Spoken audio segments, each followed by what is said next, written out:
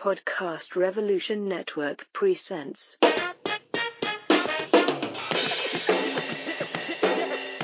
The Way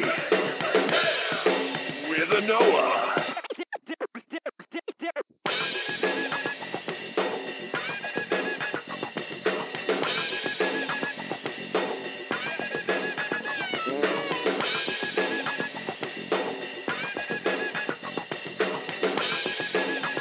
The Way with a Noah.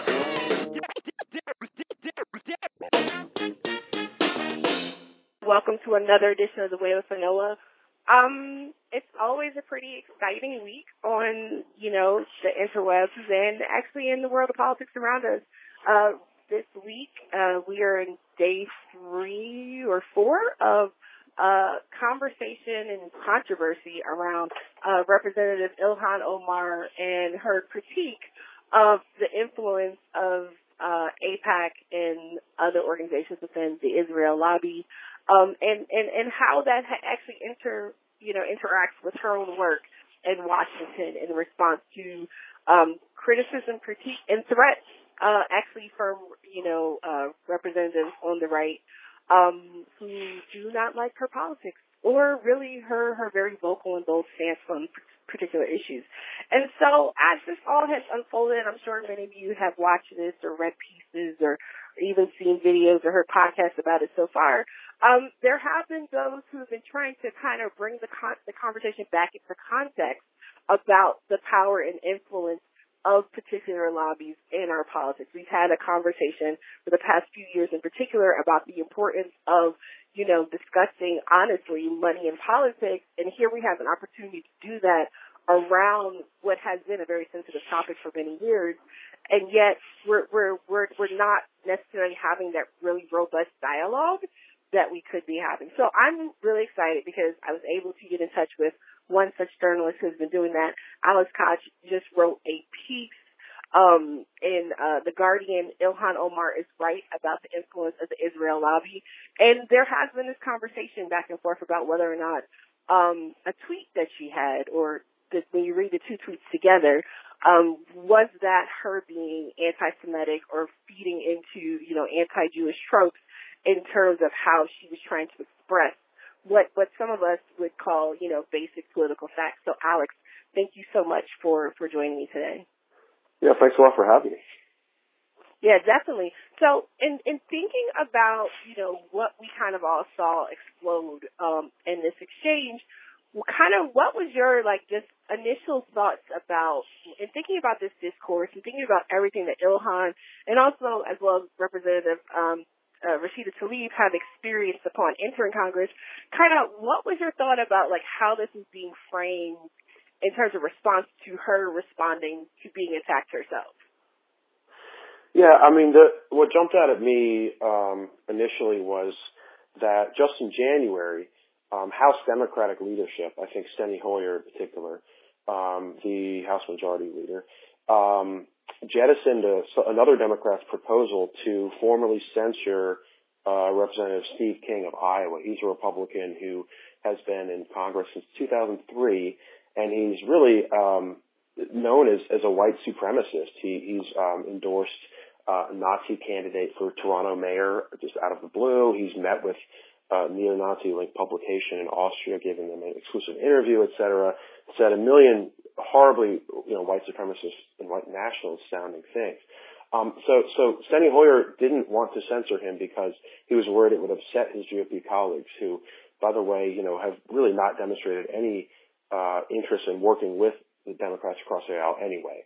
So I'm not sure why that's a concern. But point is, just hours after, Omar tweets these two tweets, about, a powerful lobby group, which is something we should be talking about, especially when it pertains to U.S. policy with Israel. Just hours after, we have Nancy Pelosi and Hoyer and some other Democratic leaders formally calling on her to apologize. She's the first black Muslim woman ever in Congress, and immediately they leap on her and label her an anti-Semite. There's just a horrible double standard going on. So that was kind of my initial reaction. Yeah, and I appreciate you pointing that out and centering kind of right here, right, in terms of Steve King in particular, because we have a history of very egregious, bigoted, in some instances of Representative Kevin McCarthy, anti-Semitic, attitudes, commentary, all types of stuff in terms of the president, the vice president, and people they've brought into spaces. I mean, my dad was just reflecting earlier about, was it the preacher or the reverend or whatever that they had present. There was like, it was some preacher who was like really himself had like anti-Semitic viewpoints that Trump and Pence had invited into a space at a time where you would think there would be a little more sensitivity towards Jewish people. Like, it's just I think actually, I'm not, sorry to interrupt you. I'm not really, I didn't follow that closely, but I do remember that I think Pence portrayed this guest as a Jew or even as a rabbi, and it was a rabbi. Yes, that's what it was. But he actually wasn't. I mean, it was. I think he had something to do with converting Jews to Christianity or something. I mean, it's really offensive. It was something really offensive. Right, yes, right. And I couldn't remember. Yeah. But it's just to get this yeah. in, because if you mentioned Kevin McCarthy, who of course Omar was responding on Twitter to Kevin McCarthy's threat. He said if Democrats don't do something about Omar and Tlaib, who support BDS, that's clearly why McCarthy wanted them to be punished. He said, I'll do something. I'll take action if they don't. So she was responding to him personally. It was to a Glenn Greenwald tweet that had an article about this threat that McCarthy made. But McCarthy himself has tweeted out anti-Semitic things about George Soros, Tom Steyer, Michael Bloomberg, Jewish billionaires kind of controlling Democrats. And so it's just, I think I'm mainly concerned with the Democratic Party and how they treated their own colleague. Absolutely. Because you expect that from the right. You expect that from the Republican Party, which has become really the party of Trump, which is an absolutely racist and sometimes anti-Semitic party. So, but it's just the hypocrisy of McCarthy doing that is pretty astonishing. Right. But I think though, although I agree with you about, I spend more time in terms of, liberals, progressives, the Democrats, because theirs will be quote unquote on our side. But I think what you're pointing to is really illustrative of that conversation as well, because we see this onslaught of attacks. I was just watching MSNBC with my dad earlier and finally saw a commentator note finally that yes, Representative Ilhan Omar has been targeted by other members of Congress, has been facing issues with cyberbullying and other stuff basically nonstop since she was elected because she holds such a different viewpoint than the majority of members of Congress.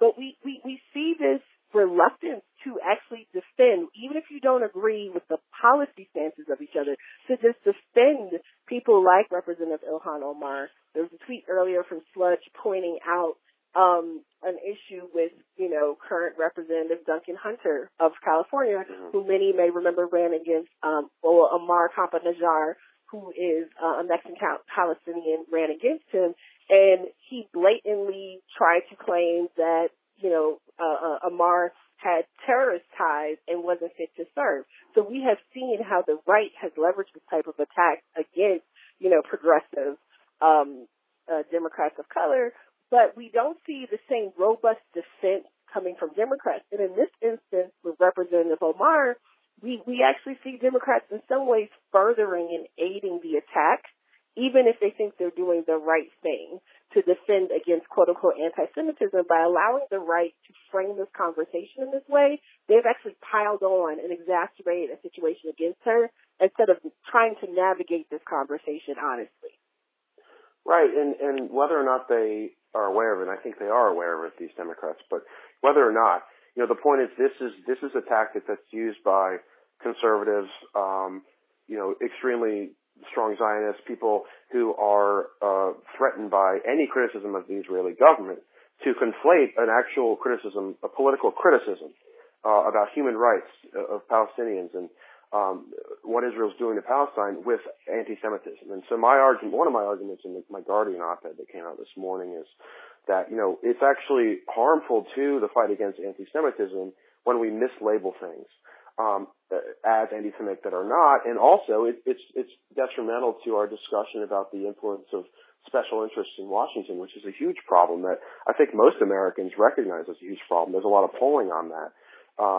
That corruption is maybe for about 75% of voters of this cycle, 2018 cycle, they said fighting corruption was the number one issue in regarding the elections. And so, I mean, people are really concerned about the influence of money and power and lobbying in politics. And AIPAC is one of the most powerful pro-Israel lobbying groups. In fact, they spend way more money, $3.5 million every year, on lobbying the federal government in order to sway how they vote. They also pay for members of Congress to go to Israel to meet with Israeli government officials and to speak with AIPAC representatives, kind of seeing the Israel-Palestine conflict through the AIPAC lens. So they do spend their money in ways that are directly that are intended to directly impact the policy positions of members of Congress. And calling that out, especially when there's hardly any pro-Palestine lobby group that's really powerful in Washington, that's a good thing. And I think it's the fact that she was attacked for that is pretty emblematic of how powerful those lobby groups really are. I think what's really interesting about how this conversation, we're talking about a very specific organization and entity, which in her tweet, Ilhan Omar, when she's pressed specifically about who specifically do you think is doing this, she answers specifically. She doesn't say it's Jewish money as just misstated by many individuals. She specifically says this very specific group, AIPAC, and there's a lot of nuance I know folks have out there about exactly how AIPAC operates. And I think when you really dig into how and start reading more about how AIPAC operates, that even though, folks will say, oh, it only spends this amount of money, Planned Parenthood spends more lobbying the government. You know what I'm saying? Like, people will do that comparison. When you look at the entities and individuals that make up the organization and how the network itself lobbies and invests, it really is a lot that is spent in terms of influencing policy in a specific way. So a lot of the conversation that has come out since, this outrage at what she said, how do we navigate this conversation when I'm watching people I respect, very much their opinions, say that because she said AIPAC and because she responded to criticism of her by McCarthy, well, not just criticism, an attack by McCarthy in this way based on her stance on BDS primarily, that when she said, oh, it's all about the Benjamins, that means that she's playing on, anti-Semitic tropes of Jewish people as like being, people with money who are just trying to control the world, which I'm sure I hope most of us who are listening, all of us who are listening can agree that is anti-Semitic. That type of imagery is definitely wrong. It's not something that we should promote or engage in at all. But it seems almost like folks extrapolated out from what she simply said about this one particular entity to all Jewish people. And that kind of concerns me about our ability to actually have an honest conversation about AIPAC and similarly situated organizations and their influence on members, not just of Congress, but as state legislatures. We see anti-BDS bills, regardless of where people stand on BDS or not. We see bills that are being entered into law that crush, freedom of speech across the country. They continue to try and pass it in Congress, and it really is alarming. How are we able to navigate this conversation when we're being told we can't talk about money because money plus Jewish people means you're being anti-Semitic, when we're specifically, narrowly talking about these specific organizations? Yeah, I mean, and Omar was asked the question on Twitter by a forward opinion editor, Batya Ungar-Sargon. She said, I wonder who, Omar thinks is paying politicians to vote in a pro-Israel way, and she said AIPAC. And now technically that's actually not necessarily correct, just because AIPAC is actually not a PAC. It's called a Public Affairs Committee, which is just their own term. So they don't have a federal PAC that gives money directly to candidates. But as I detailed in my Sludge article, that's where I report for is Sludge. We're a Money in Politics website. is that, AIPAC since the 70s has helped create other actual political action committees that they then encourage their members to donate to. And then those committees donate to their favorite members of Congress. They also encourage their members, and there's many members, it's a large sort of countrywide organization. They encourage their members to donate directly to these same politicians. It's indirect, but there's a lot of money that they control. If you read a couple of pieces in The Intercept from Ryan Grimm, one of them's from Ryan Grimm, one of them's from Mehdi Hassan. They're excellent pieces. They really they show countless examples of people who either worked at AIPAC or who worked in conjunction with AIPAC saying explicitly, and even times bragging about how much power they have over politicians in Washington. I think in one instance in one of the articles, I think it was Mehdi Hassan's article, he recounts someone saying that pulling out a napkin in some social setting and say, I could have 77 senators sign this napkin, in an hour if I wanted to. So, the power is real, and the fact that, it's just, the irony is pretty deep. We're talking about, as you mentioned, 26 states so far have anti-BDS bills. So in many cases, I believe those bills, they allow the government to, retract any contracts they have with companies that support boycotting Israel for its atrocities against Palestine. So the idea that we're criminalizing free speech, which is, the right to support a boycott. This happened in South Africa, and it was effective, by the way, as I'm sure you and many listeners know. So you can't do that. And then when you defend yourself, for people criticizing you for that, then you can't actually defend yourself in a factual way that involves money and politics. It's kind of an impossible situation, and I cannot possibly imagine what it's like to be a woman, a black woman, much less a black Muslim woman in Congress, the very first one, and having to deal with this in your first month and a half that you're in office. It's the people like Pelosi and Hoyer who can't see this massive chasm of opportunity and equality that's going on, that they're widening is really sad. No, absolutely. And thank you for breaking it down more because I think one thing I think is a good lesson out of all of this is that when we are going to criticize and particularly talk about the influence and scope, we should actually understand what we're talking about. And so I appreciate you in your piece, and definitely, folks listening, definitely check the description because there are links to Alex's article as well as the Intercept article, as well as a pretty cool documentary that was done that details this more that is mentioned in the Intercept piece as well. But I think I do appreciate the fact that you do parse out about how AIPAC operates, because you are right. It is not a PAC, and so it is a little, and I know some people were like, well, her tweet was offensive because it was kind of flippant.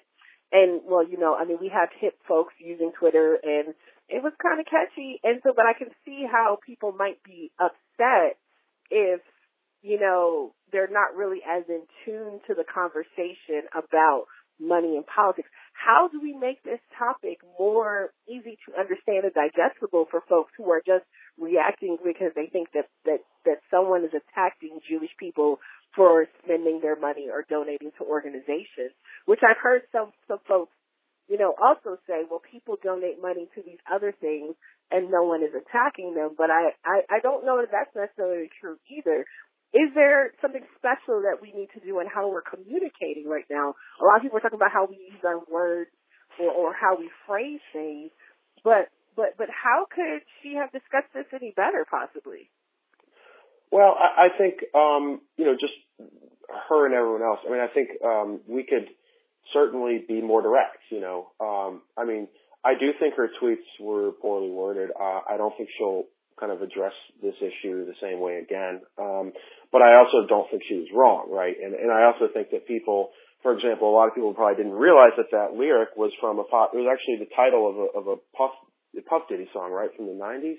It's a popular track that a lot of younger people already know and are aware that it's a reference. It's not her just, so people are kind of putting some words in her mouth as if, for instance, like she said, AIPAC. Well, are there other groups? In fact, there are other lobby groups that do have PACs that do give a lot of money to candidates. Was she saying that they don't exist? No. but a lot of people accuse her of doing that.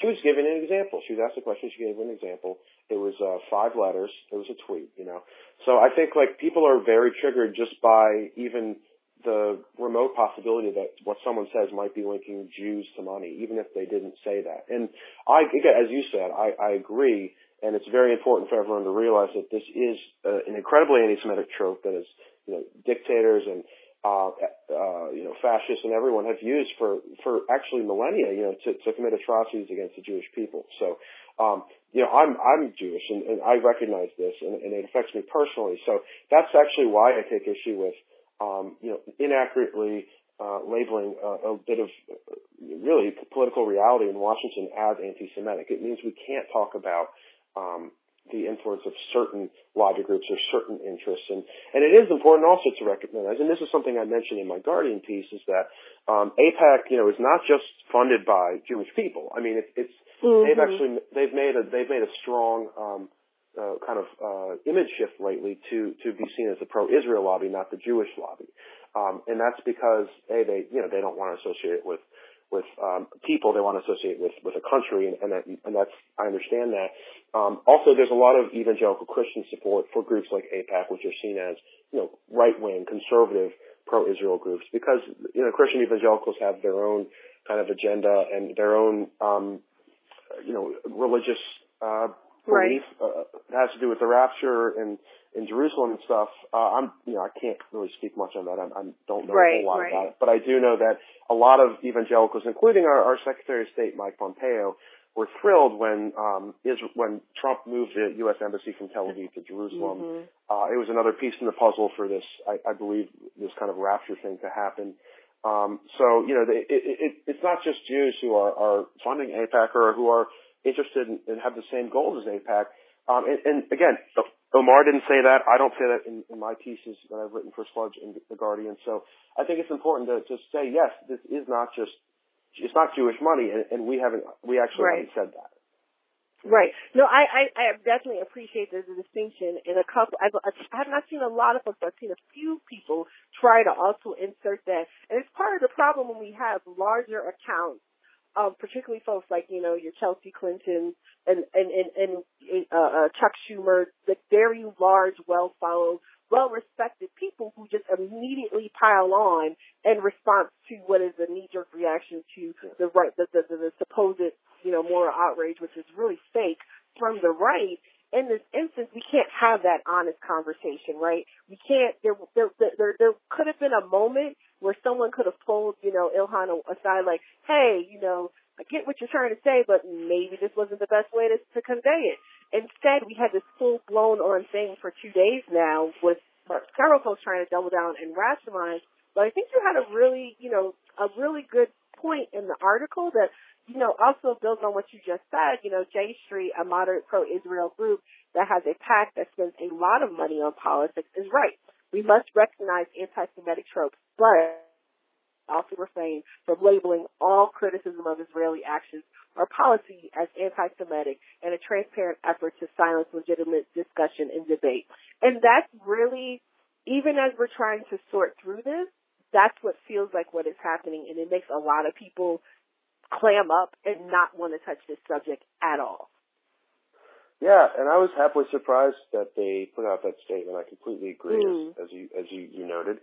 And that's exactly my point. It's like we have to be able to distinguish between actual anti-Semitism, which is on the rise, especially in the Trump era. We've seen a 60% increase in anti-Semitic incidents in the United States in 2017, up from 2016.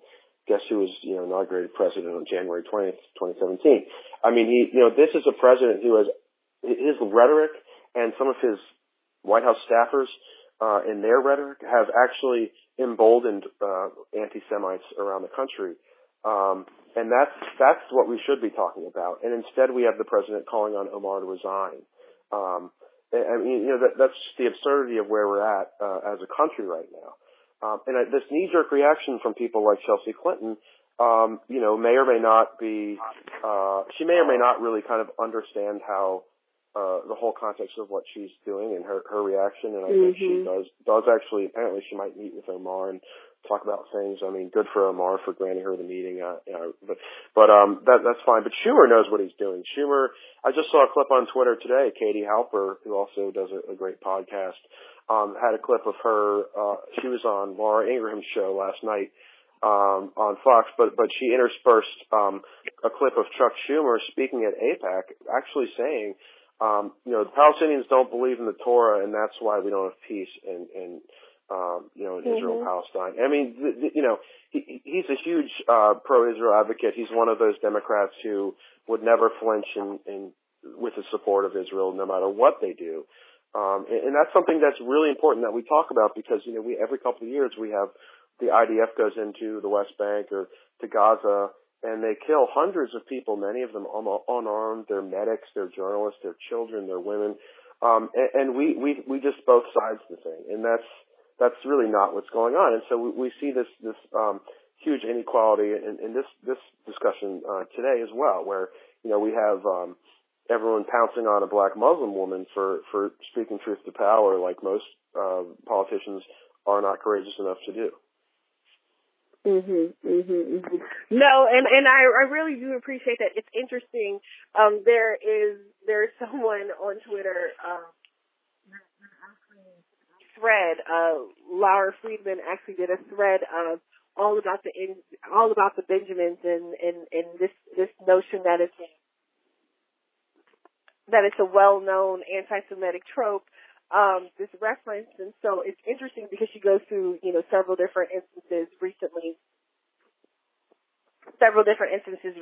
of, all about the Benjamins being used, in this way and referencing, various things. So one of the things that's interesting is that there is a Times of Israel article from December 2018 that has It's All About the Benjamins as part of the title to go on to discussing something else in terms of money.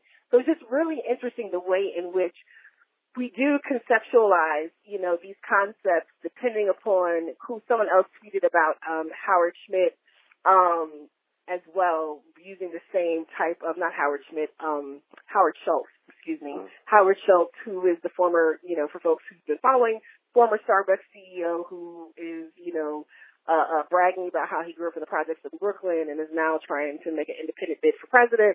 But there was a reference to him as well by someone with a large follower count, was all about the Benjamins that didn't, generate any type of conversation. I believe, if I'm remembering correctly, that Howard Schultz is also Jewish.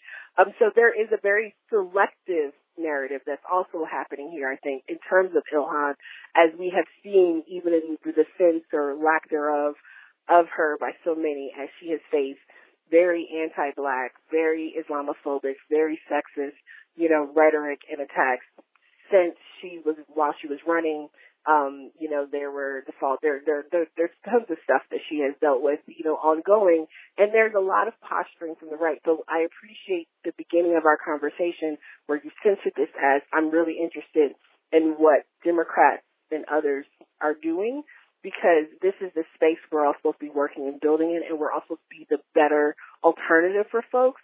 And we're not seeing that happening right now in this discourse in this space, because now we have Donald Trump, as you said, and Pence doubling down, insisting that she needs to resign when both of them and then members of their cabinet and other people, Brett Kavanaugh, of all people, right, is a Supreme Court justice. We have a president who has a long list of things that are racist, anti-Semitic, homophobic, all types of stuff, and yet the audacity of these individuals, because of, one or two tweets, now all of a sudden she is the greatest of great evils. And it's not even just out of proportion. It's very, very, disconcerting that this is the level of discourse we've been having over the past few days. Yeah, and as I said, you expect that from the right, especially today's right. But, to see liberals, fulfill some of the right's goal of dividing the left and vilifying a Muslim woman is pretty disappointing. Not unexpected, but it's disappointing. If there, we have this kind of horrible two-party system where both parties stink, but one party's doing a lot more damage than the other. And the more liberal party is supposed to be the party that is actually allied with people of color is supposed to be, I mean, at least maybe has a chance of enacting some policies that do actually help people of color. And this is how their leadership responds. And I think, and something I say in my Guardian piece is that politicians in Congress actually vastly overestimate how conservative their constituencies are.